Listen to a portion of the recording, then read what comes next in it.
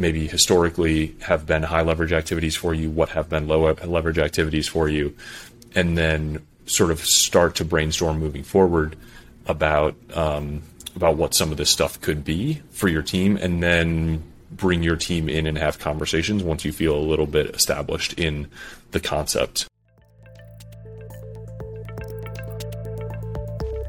Welcome to the Creating High Performing Teams podcast. Our goal is to be the most actionable podcast on leadership and management you ever heard. We want you to walk away knowing exactly what you can do to be a better manager every time you listen. I'm your host, Jason Evanish, the CEO of Lighthouse. Hi, everyone. I'm Jason Evanish, the host of the Lighthouse podcast, and I'm here today with Eric Jorgensen. He is an author, creator, and investor.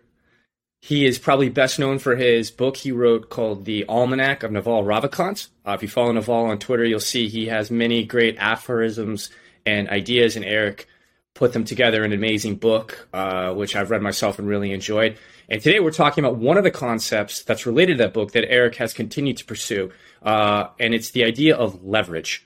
And so today we'll be talking about the intersection of leverage and how that can help you be a more effective manager. So Eric, thanks for joining us today. Thank you for having me and making me blush all the way through the intro. I appreciate that. Of course. So to kind of get started, especially for people who may not be as familiar with who you are, how did you get so into leverage and the concept of it? Yeah, leverage. There's a whole chapter on leverage in the book, and it was one of my favorite chapters to do. I really kind of kept digging for more on that. And even after finishing the book, it was something that I probably had the most questions left about. So I really intended to kind of keep reading and learning about it. But life kind of pushed me off a cliff to learn leverage. Actually, a few months before the book came out, I had this crisis in my family, no details needed, but I went from like 2 jobs, which is about my normal life, to like 6 jobs, which is abnormal for pretty much everybody, including me. And the only way out was like sitting right in front of me, which is just like learn to use leverage. And by way of like working definition here, I use leverage not to mean financial leverage or leverage over somebody, which are kind of common usages, but like leverage the mental model. And lever here is really like a force multiplier. So you can't necessarily lift 800 pounds, but you can if you have an 18-foot lever, right? That's how the math works. And there are levers all around us. Some of them are obvious, some of them are less obvious. But by looking for these force multipliers, learning to use them, you can accomplish a surprising amount, 10 times, 100 times. And in the case of some of these sort of infinitely scalable levers, millions of times the impact that you could without them. So that's a little bit of the introduction and to the idea. And I just got pushed into it and started learning on the fly and sharing more of what I was learning as I went. Absolutely. That's great. And I think a lot of managers were thrust into some version of that same situation, especially during COVID, because as we were all suddenly sent home to work from home and children's schools were closed and all kinds of other things happened in people's personal lives, suddenly their job descriptions also shifted because they had to deal with maybe being a self-childcare provider and all kinds of other things that made their daily workload even harder. In addition to the simple fact that I think the whole premise of why a manager matters is leverage. You are a multiplier for your team. So that is really the foundation of why we wanted to talk today. And so focusing specifically on leverage at work, what is your favorite example of how somebody may be able to use leverage at work to be more effective themselves, save time, or maybe actually even have a major impact for their business? Yeah, I mean, my favorite way to approach this leverage at work concept is really like start super big picture. So look at like the highest leverage companies and then scale down to high leverage teams and high leverage people. Like high leverage companies are built of high leverage people. And you can see that in some of those cultures. And when you look at like market cap per employee companies and the record holders like WhatsApp or Instagram or Craigslist, you can see these kind of insane outcomes. And I think Twilio is another really high one, and they're just really focused culturally on super high leverage activities, and that trickles all the way down to what each individual works on. And they are just kind of constantly looking for that. How do I get not a 1-to-1 output of my time, but a 10-to-1 output of my time? How do I solve this problem permanently? How do I capture something in a wiki rather than having yet another meeting about it with yet another person who shows up?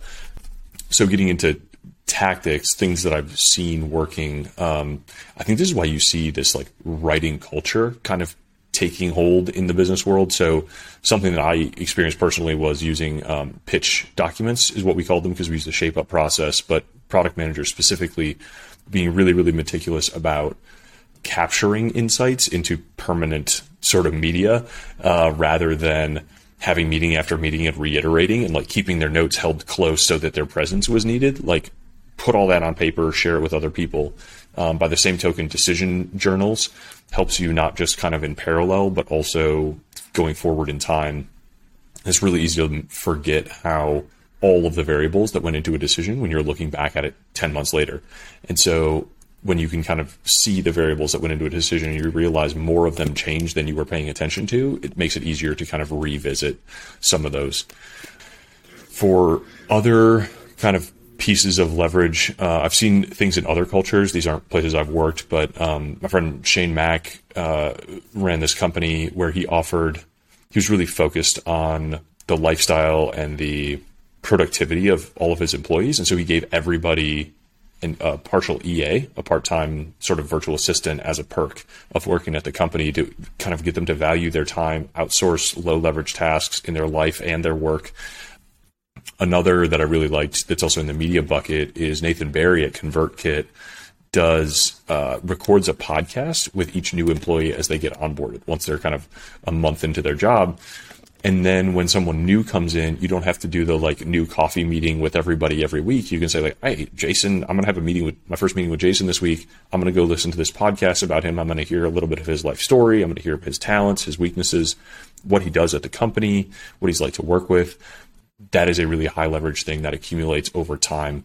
I like that. That's really clever. I like how you think about so simple. And it scales too. Like I think one of the things you'll see with a lot of companies is that the kinds of things you can do when you have 10 or 15 employees, you can't do when you have 100 or 200. But by doing something like this podcast, you can keep some of that intimacy. And on top of that, there's often a lot of talk that like access to the CEO is something that early stage employees get that later stage employees don't get. And this is a way to ensure that Nathan stays connected to them while also actually adding a multiplier benefit to the entire org. And that's actually something I think a manager can even do for their individual team to some extent. I've seen managers who have even just done something as simple as you email the new hire a couple of questions that everybody gets asked every time, and their answers get emailed out to everybody on the team, so you can kind of get to know each other, like, hey, what is their favorite food? What do they like to do on weekends? Do they have kids and a spouse? Like basic stuff that like foundationally helps you build rapport much more easily with the team. And like you talked about the idea of a lever, you're creating leverage when they don't have to answer those questions individually to everybody. And instead people can take a look at all of them or, listen to this podcast and get to know somebody that they wouldn't have otherwise. I did want to circle back to something earlier you mentioned. So you talked about how you like to make pitch documents as a product manager. Is that similar to Amazon's press release model where you write about kind of what you're going to be launching before you actually put it out? Or what do you consider a pitch document? Just for people who either maybe aren't a product manager or aren't as familiar with kind of what kinds of things a product manager may naturally produce. Yeah, Amazon's press release is maybe like a notorious version of it. This type of document is not written as though it's consumer facing and not supposed to be a press release or anything like that. It's kind of it's an overview of a problem and the proposed solution within the business. So it really is meant to kind of to communicate up to executives of what the intended sort of value add to the company is. It's intended to communicate across teams to people who will be working on it. Like, here is the customer problem, and here is at least a high level view of what a solution could look like, but with flexibility for the actual team implementing the solution to make their own judgment calls in the full context of the problem that they're supposed to be solving. Ideally, it also includes things like, boundaries around like, don't let the scale of this thing get too big, or don't let this problem hang you up. It's getting solved, or things like that. It's part of this particular format is part of a full process in the Shape Up book by Ryan Singer. So I'm not religious about that particular format, and it may or may not make sense to anyone without the rest of that context of the process. But I think creating some writing discipline in your company, I don't know what Stripe's documents looks like, but I know they are another kind of notorious writing culture because of the scalability and leverage you get from the medium. So do you, with these things that you're doing, it seems to me, I know for myself, having been a product manager and now wearing many, many hats over the years at Lighthouse, that one of my best friends in creating leverage and making my life easier is templates. So I'm curious, do you have, like, you know, when you make this pitch document, is it something different from scratch every time, or do you rely on there's a a template. Yeah, there's a template. I think, you know, definitely some of the tools in the toolkit here are templates, checklists, standard operating procedures. Like, all of those go into the kind of the written media and product bucket of leverage. In my estimation, in my like course overview, there are 4 types of leverage. There are tools, there are products, there are people, and there's capital. And most of what we've been talking about in the media falls under products. Like, that's a product of your mind that's capturing your judgment in some form so that you are not repeating it at a one-to-one basis. You know, what we're talking about with like tools or templates or something might be tools. The tools, I don't know, like we're using Riverside to record this thing. It's going to save both of us time and effort kind of on both sides. Using a mic to improve the quality of the sound. You know, there's tools all around us. People, of course, is just sort of finding the right person for each job and being sure that you're not stretching yourself too far, like, which doesn't always come naturally to me. Like, I'm very like self-sufficient and independent minded, like in my values. And I've really had to train myself to be comfortable delegating and outsourcing and letting other people do the things that they are specialized in and using my time to its highest and best use. One of the things we like wrap up the course with is the 10 laws of leverage, and they're just like rules of thumb. So one of them that we've been talking about a lot here is like, don't repeat yourself, record yourself. Like, when you catch yourself repeating yourself, it's time to make a checklist. It's time to create a template. It's time to write a pitch, like a document, a press release, something like that. You know, on the people side of things, one that I remind myself of is do the things only you can do. If you find yourself doing something, you're like, this is a completely commoditized hour of time, and I have 10 other things to do that literally only I can do. I should stop this thing immediately and just like let it sit here until I can figure out another way to get this done. Whether it's, you know, outsourcing or hiring help or ignoring it or whatever. Absolutely. It's at least a good rule of thumb to kind of entrain that reaction to seek leverage. Yeah, it's funny how you tell me if I'm wrong, but it sounds like kind of you had a similar journey to me where it took time to really kind of absorb these ideas, where it's like your brain would actually start to think this way. Where I know I've had a virtual assistant at Lighthouse for now coming up on 6 years. You know, Rowena's amazing, but she's essentially a stay-at-home mom in the Philippines who wanted a couple extra hours of work, and I found her on Upwork. And I pay her like $5 or $6 an hour, which is very fair pay for that area. Actually, it's above average for some virtual assistants there.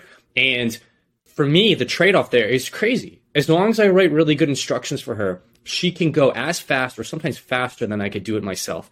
And that like $5 an hour versus like, you know, if I consider my time $100 an hour or more, like the leverage switch there is insane. But it's funny that like, even though I can consciously do the math problem in my head, when I'm sitting there at my computer making my to-do list, I'm not always thinking that way, where I can say like, wait a second, even if they're not as good as I am at doing this and it takes them longer, unless it would take her 20 times longer to do it, I should still give her the task.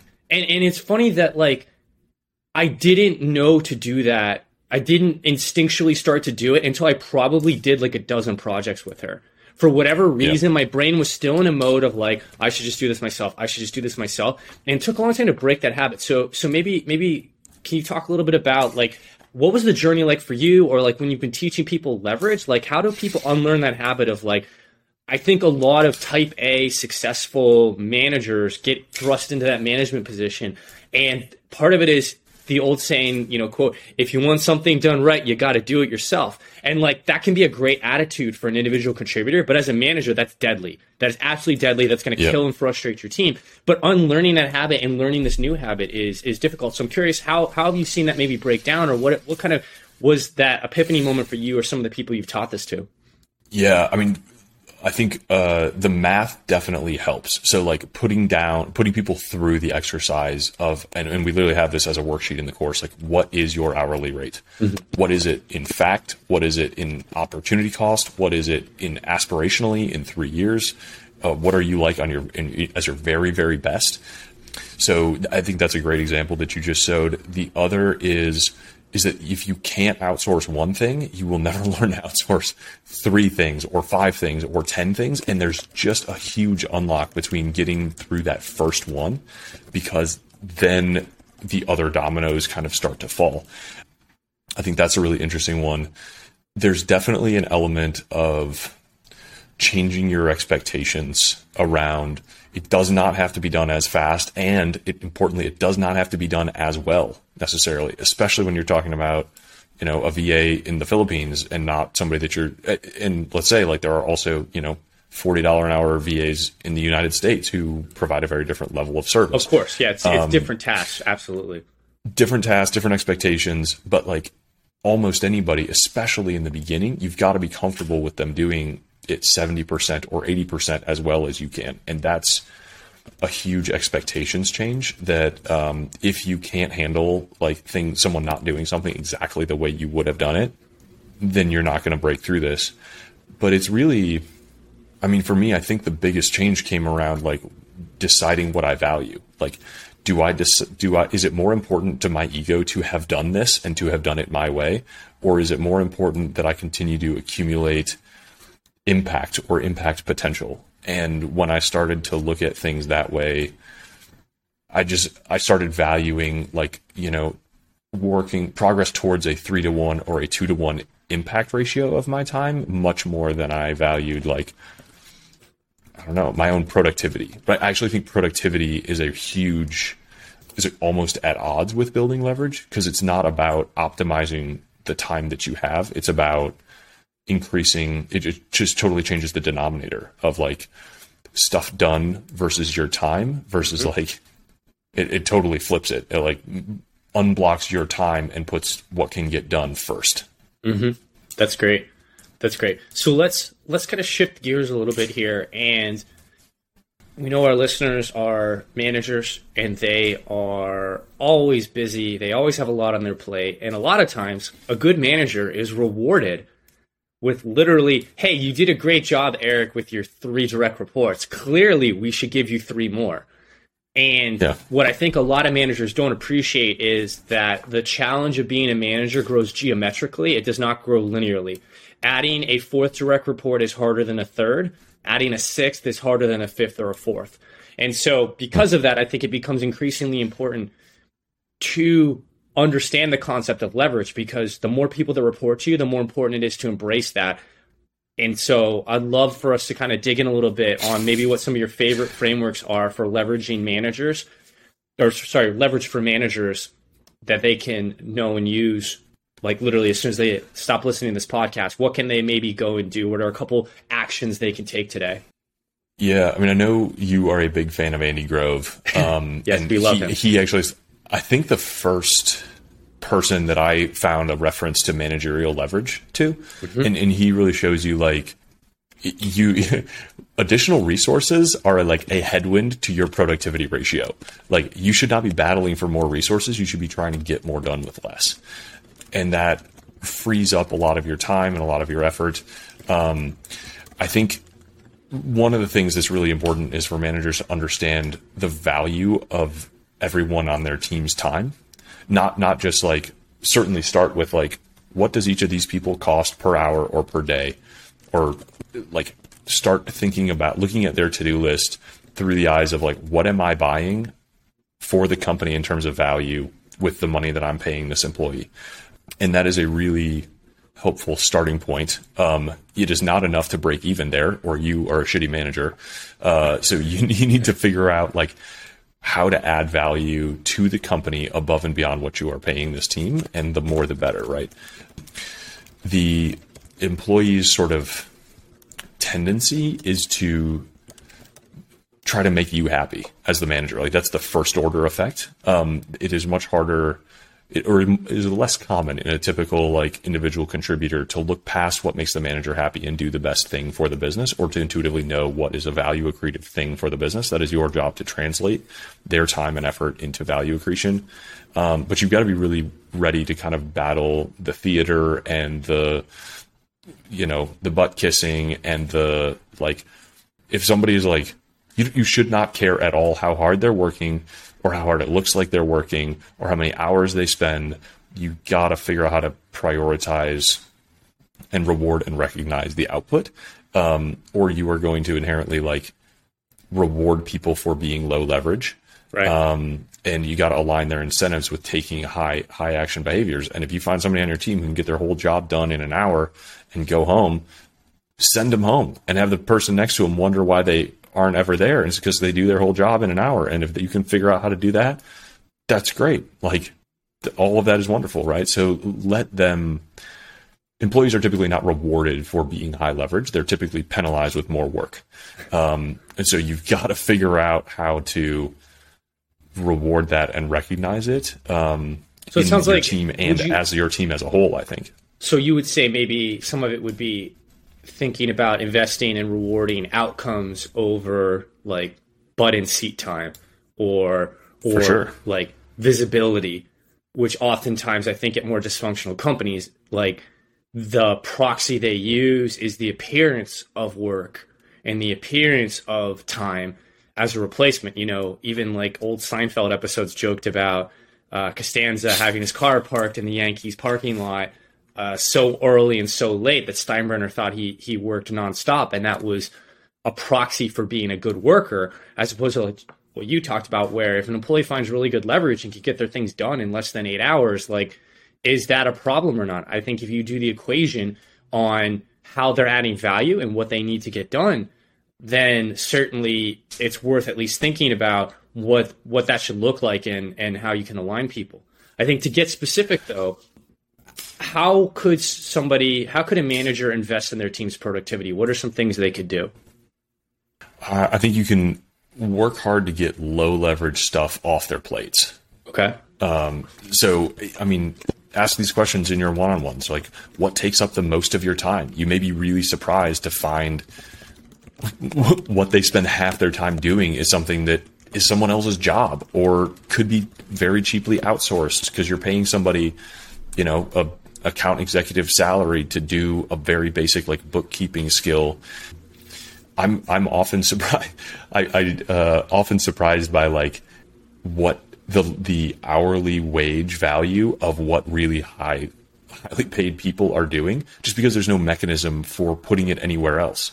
So maybe you hire a full-time assistant, share them among your team. I remember coaching a friend who works at an agency and his time gets billed out at hundreds of dollars an hour. He's paid hundreds of dollars an hour.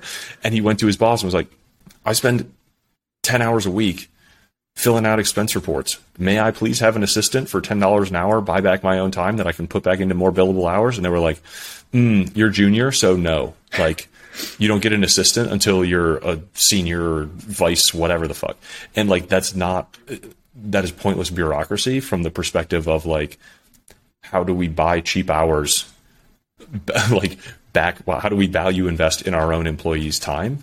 So looking for those opportunities all over the place. And on the flip side, look for the highest leverage thing. Look backwards from outcomes to the business and look for that like Pareto sort of 80-20 thing. Like, what 10 hours in the last year from this employee's time had, a 6-figure impact on the business? And can you do that 2 or 3 or 4 times in the coming year? And what can we get out of the way to help them accomplish those insights and work on those tasks? Yeah, that makes sense. I know as a product manager, it always amazes me how we'll go and make like this really big feature, and then one of the things I like to do to help avoid burnout, and I think we're going to talk about this in a future episode, is this idea that like giving your team some easy tasks on the side, some quick wins, so to speak, is a great way to keep their energy levels going. But also, quick wins often, to be quite honest, customers do not care how hard it is for you to build a feature. No. And so very often small tweaks that like solve someone's big headache end up being something that they're even more thrilled about than like the big hard thing you did.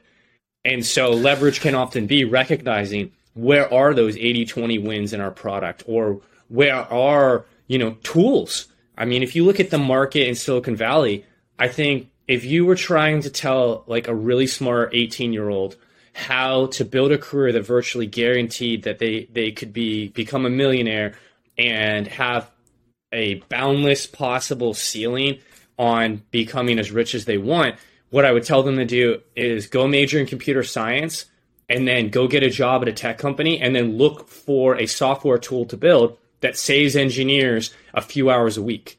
Because there is a veritable massive industry of engineering tools, because there's never enough software engineers to hire. And so every company is always looking for leverage of their most expensive employees in order to be able to make them more productive. And the best way to make them more productive is often tools that automatically do things. Like if you think about how easy it is to spin up a website and get hosting compared to where it was 20 years ago. I mean, you used to have to have an entire team with server racks to maintain, and now you just magically push a button and somehow AWS or DigitalOcean or somebody puts that for you. Now, that's an extreme example, I think, with engineering, but like you said, you can work that backwards to a lot of different teams. Whether you talk about an assistant doing manual tasks or like Expensify and tools like that are great for basic expensing for your employees to fill out reports. There's a lot of those things where I think a tool and empowering your team to use tools. Like, I think actually one of the highest leverage things you can maybe do as a manager is to literally, in addition to some of the great suggestions you made in talking to them about their one-on-ones of like, what are the really tedious things in your job and seeing if you can replace those or find some other way to get them done. I think the other thing to do is advocate for budget and go and say, hey, I want $500 a month that my team and I can use at our own discretion. And all it's for is to make us more productive, more effective, and to invest in tools and systems and assistants and things like that that will take wasteful time off their plates.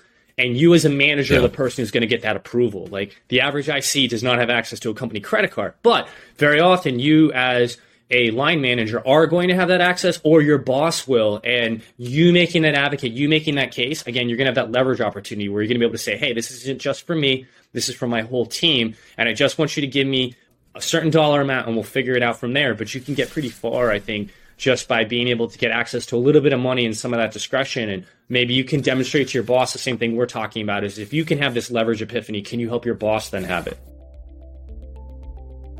Are you tired of sending your managers to training that they get nothing out of? Do you find yourself panic checking email and Slack when you're supposed to be listening to that facilitator? We all know we should invest in the growth and development of our leaders, but all-day seminars with PowerPoints and stale donuts are not cutting it in 2022. That's why we made Lighthouse Lessons. We've taken training and learning and given it a totally different approach. Instead of spending all day in a seminar, we send your managers actionable bite-sized lessons via email that take 20 minutes to review and give them ways to immediately apply them directly to their teams. We also give you a discussion agenda so you can meet with your managers and replace trust falls and role-playing with actually talking with each other to build bonds, support each other, and talk about real leadership situations at your company. All this is available to you at a fraction of the cost of traditional trainers. So find out for yourself and sign up to learn about our programs managers have called More Practical Than My MBA on topics including for new managers, for rising senior leaders, mastering remote management, and coaching to drive great performance. Find them all at grouplessons.getlighthouse.com now.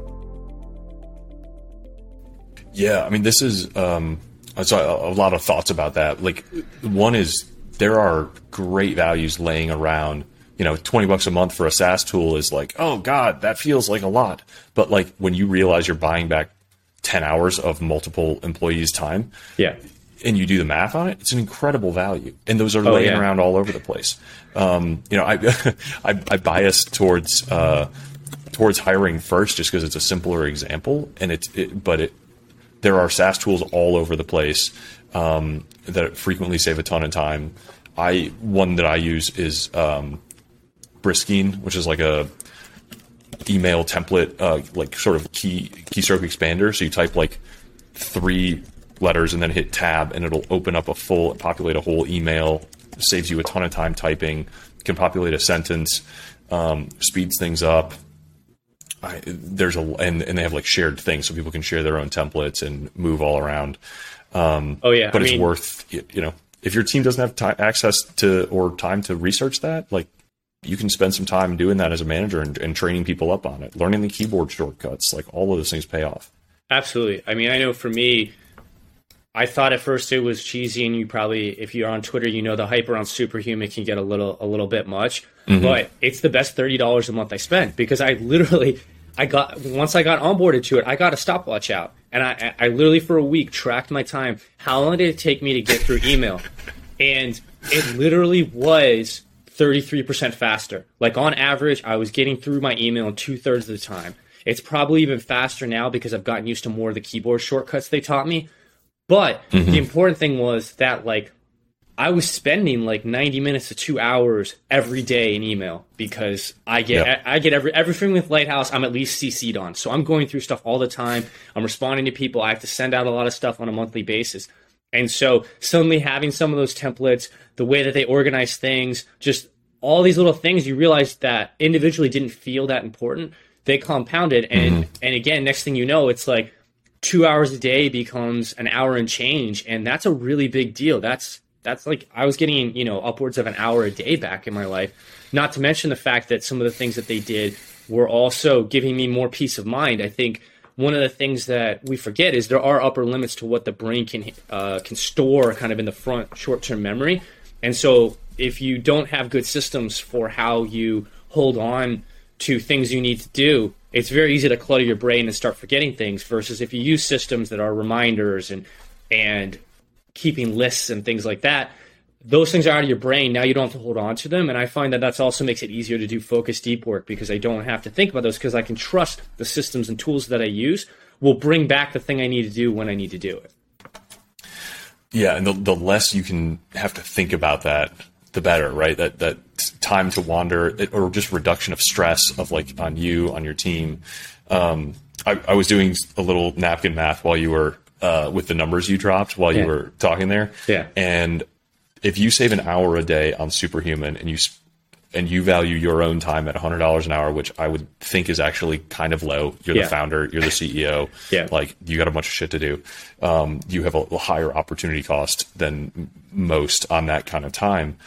So that's $3,000 a month in time opportunity cost saved, for $30 a month in spending on that SaaS tool, and maybe probably a few hours of learning it. Yeah. So even if you say it's a $300 investment that first month, you're functionally getting 100x on that money back within 30 days. There's 1,000% return on invested operating budget, and you do not find that a lot of places in a business.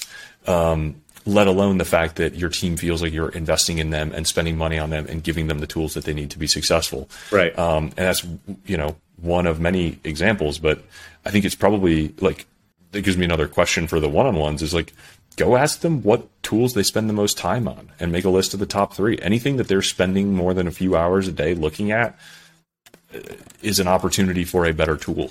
So that's maybe something to add to the action items list. Yeah, that's great. That's great. I know at Lighthouse we have a rule. Any tool that costs less than $50 a month, all you have to do is tell us what it is and how you use it. Literally, like, one sentence in Slack is enough. Anything under $50, anything over $50, you're going to talk about it with your manager.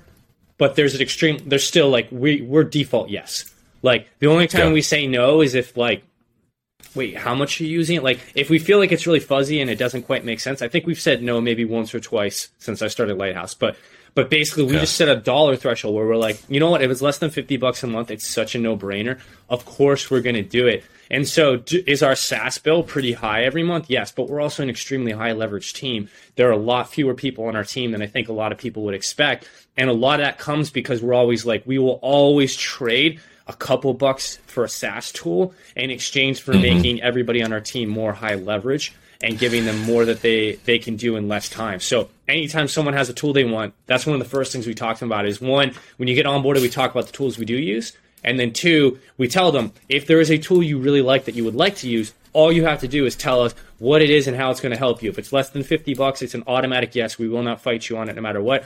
If it's more than $50, we just want to sit down and do the math with you. And usually that's enough to get them to justify it, and we'll say yes. Yeah, the other thing that reminds me of is like there's no free leverage. Like what you gain in leverage usually like shows up somewhere else. And it doesn't mean it's not a good trade. It just means you need to be willing to accept abnormal sort of expenses in other categories. And the good example here is WhatsApp. You know, they famously like sold for $17 billion with like less than 20 people, $1 billion per person in the sale. What less people realize is that they were one of the top, if not the top customer in the world of Twilio.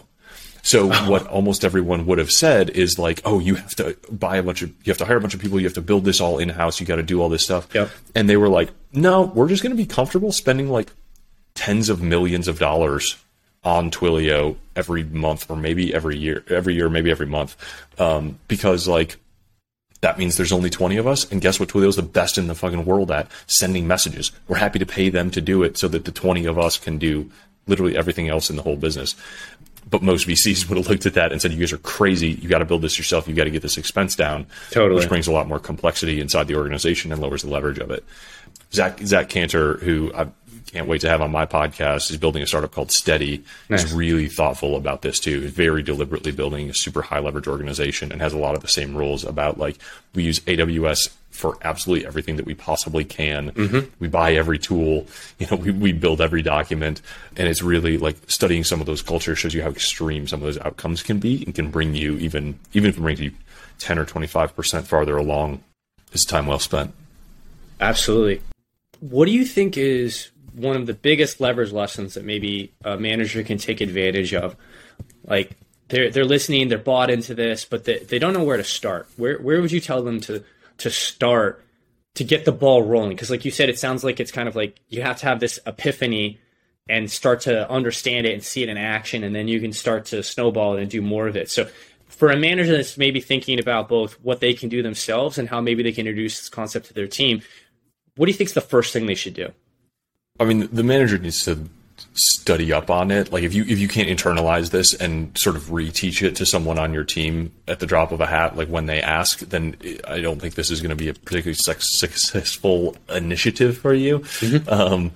So I think, start reading a little, revisit Andy Grove, check out my blog. If you think it's going to be helpful, take the course or DM or email me with questions. I'm happy to help people kind of bring this along, but you have to go through the exercise of understanding the mental model, applying it to your own situation in your own business, understanding what maybe historically have been high leverage activities for you, what have been low leverage activities for you, and then sort of start to brainstorm moving forward about what some of this stuff could be for your team, and then bring your team in and have conversations once you feel a little bit established in the concept. And I've talked about, I've been invited to talk to teams before, and it's not my favorite thing to do in the world because it's not a high leverage activity for me, but I will do it for friends. And it is really interesting to see the light turn on for people when you kind of bring them through that idea. And,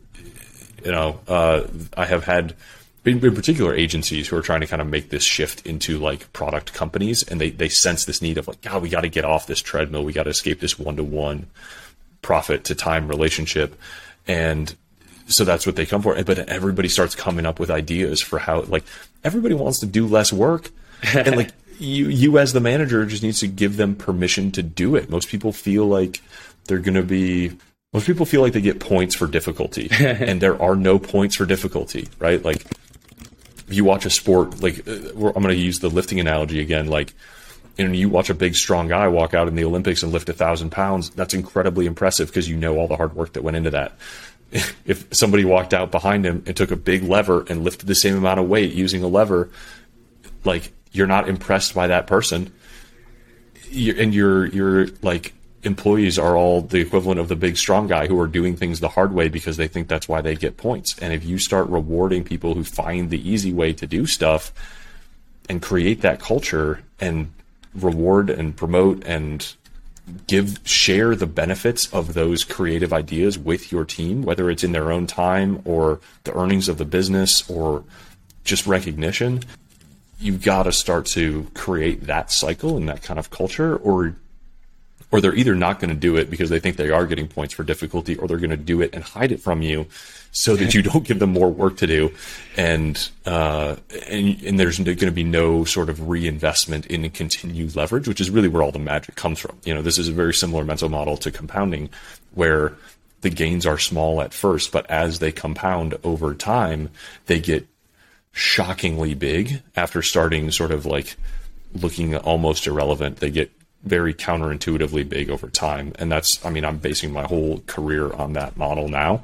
And there are companies that you can see that are doing that, and people you can see who are doing that, careers that are made by understanding that simple idea. And you want that culture in your company. So, but it is definitely a mind shift. But I think it starts with managers and the culture that they set.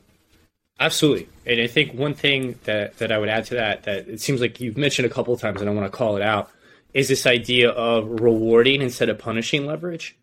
It's very easy to think that because somebody got a bunch of their work done and found an efficient way to do things, that the first thing you should do is give them even more work. And certainly in some cases, you may want to do some of that, but you don't want to go all the way to the point where you're like punishing people because of discovering leverage.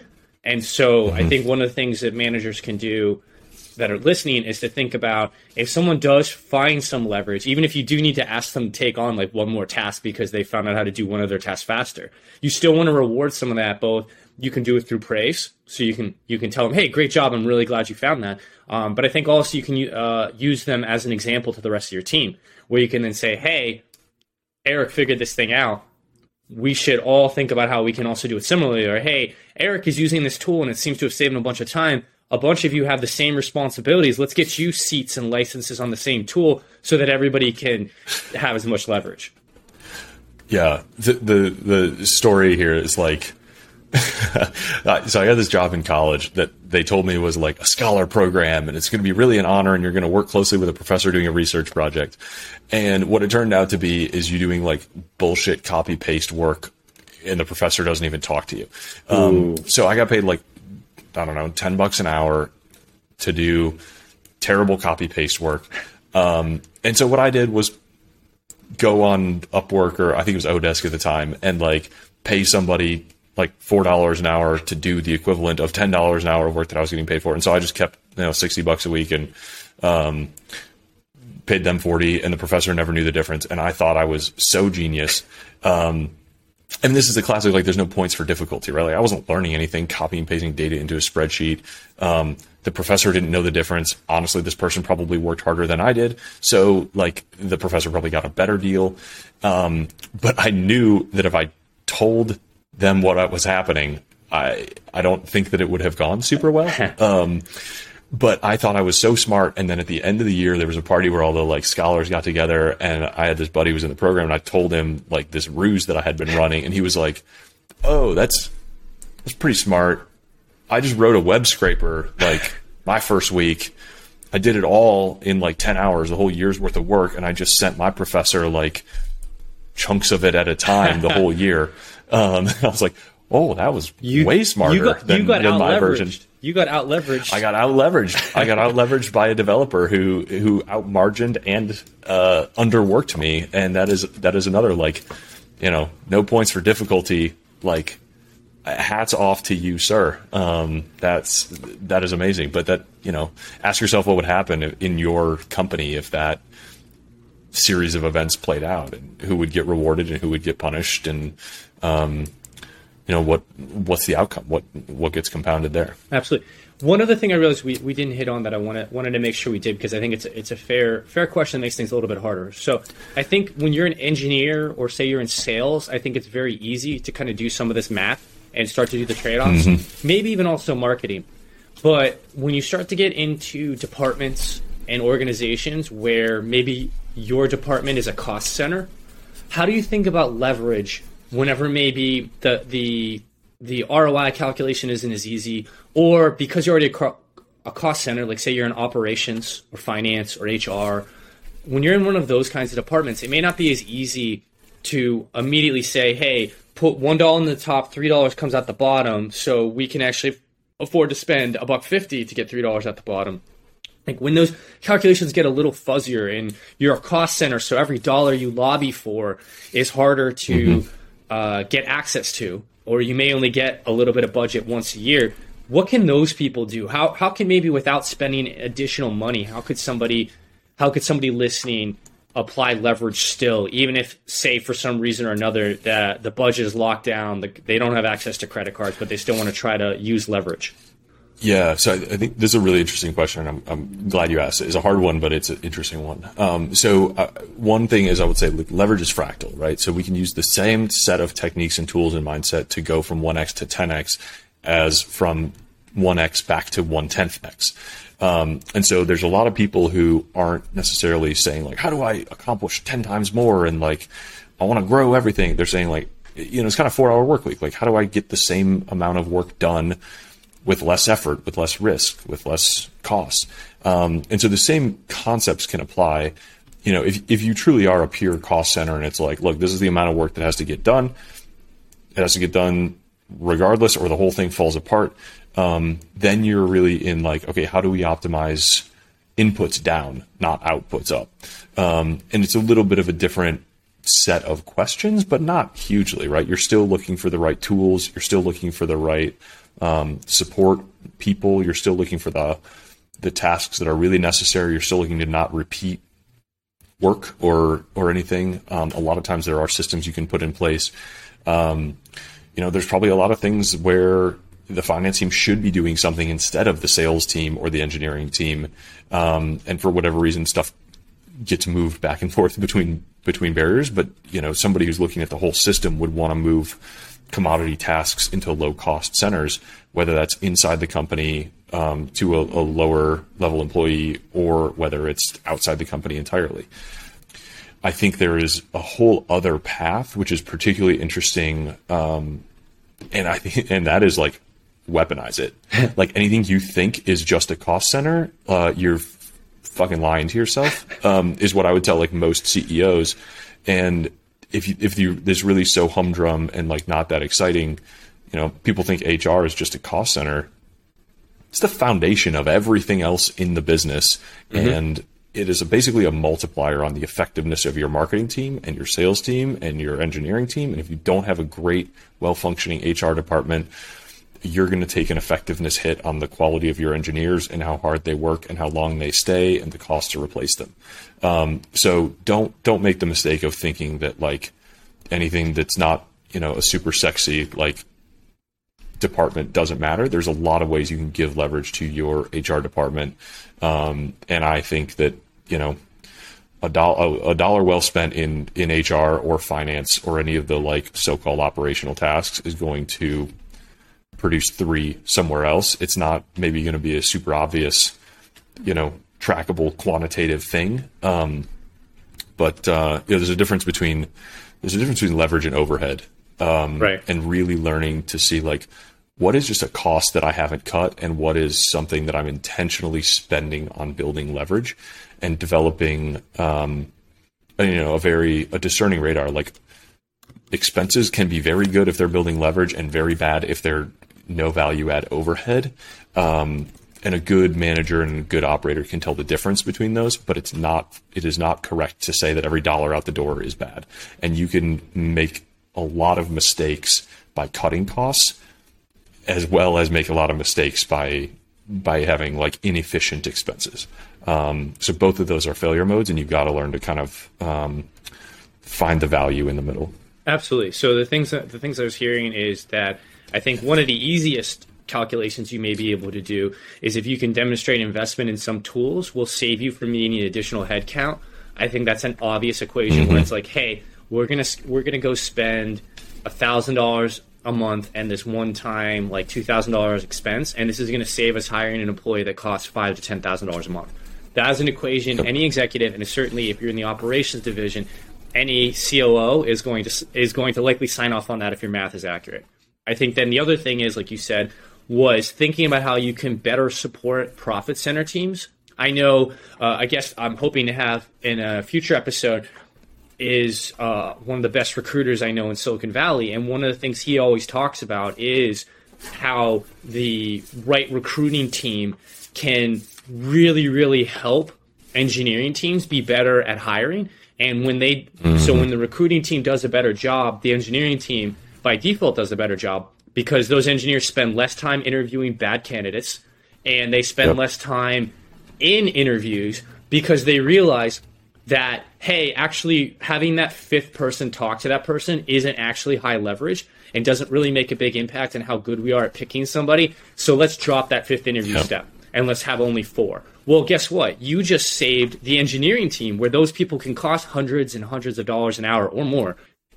You just saved them a bunch of time, which is a way that you've just brought leverage to the organization. Even though you may be in HR, maybe you're not going to get all the credit in the world for it, but you've introduced an idea of leverage. And maybe every once in a while, when you do make some of that savings, then you can start to work your way into then financial investments into leverage. But you start with the ones that are more on the savings side, and then you can come back and make that case. Cool. Was there anything I didn't ask you today, Eric, that you wanted to talk about related to leverage and helping managers? No, I mean, I could do this for a really long time. I'm super passionate about this idea. I think it is the most under-recognized source of advantage in the modern world. I think, you could see Warren Buffett is Warren Buffett because he understood compounding when he was 9 years old and spent 80 years developing that idea. And totally. I think leverage is the idea of the next 100 years. We are in an age of unprecedented leverage, as Naval would say, and the levers are just getting longer and they're getting more prolific every day.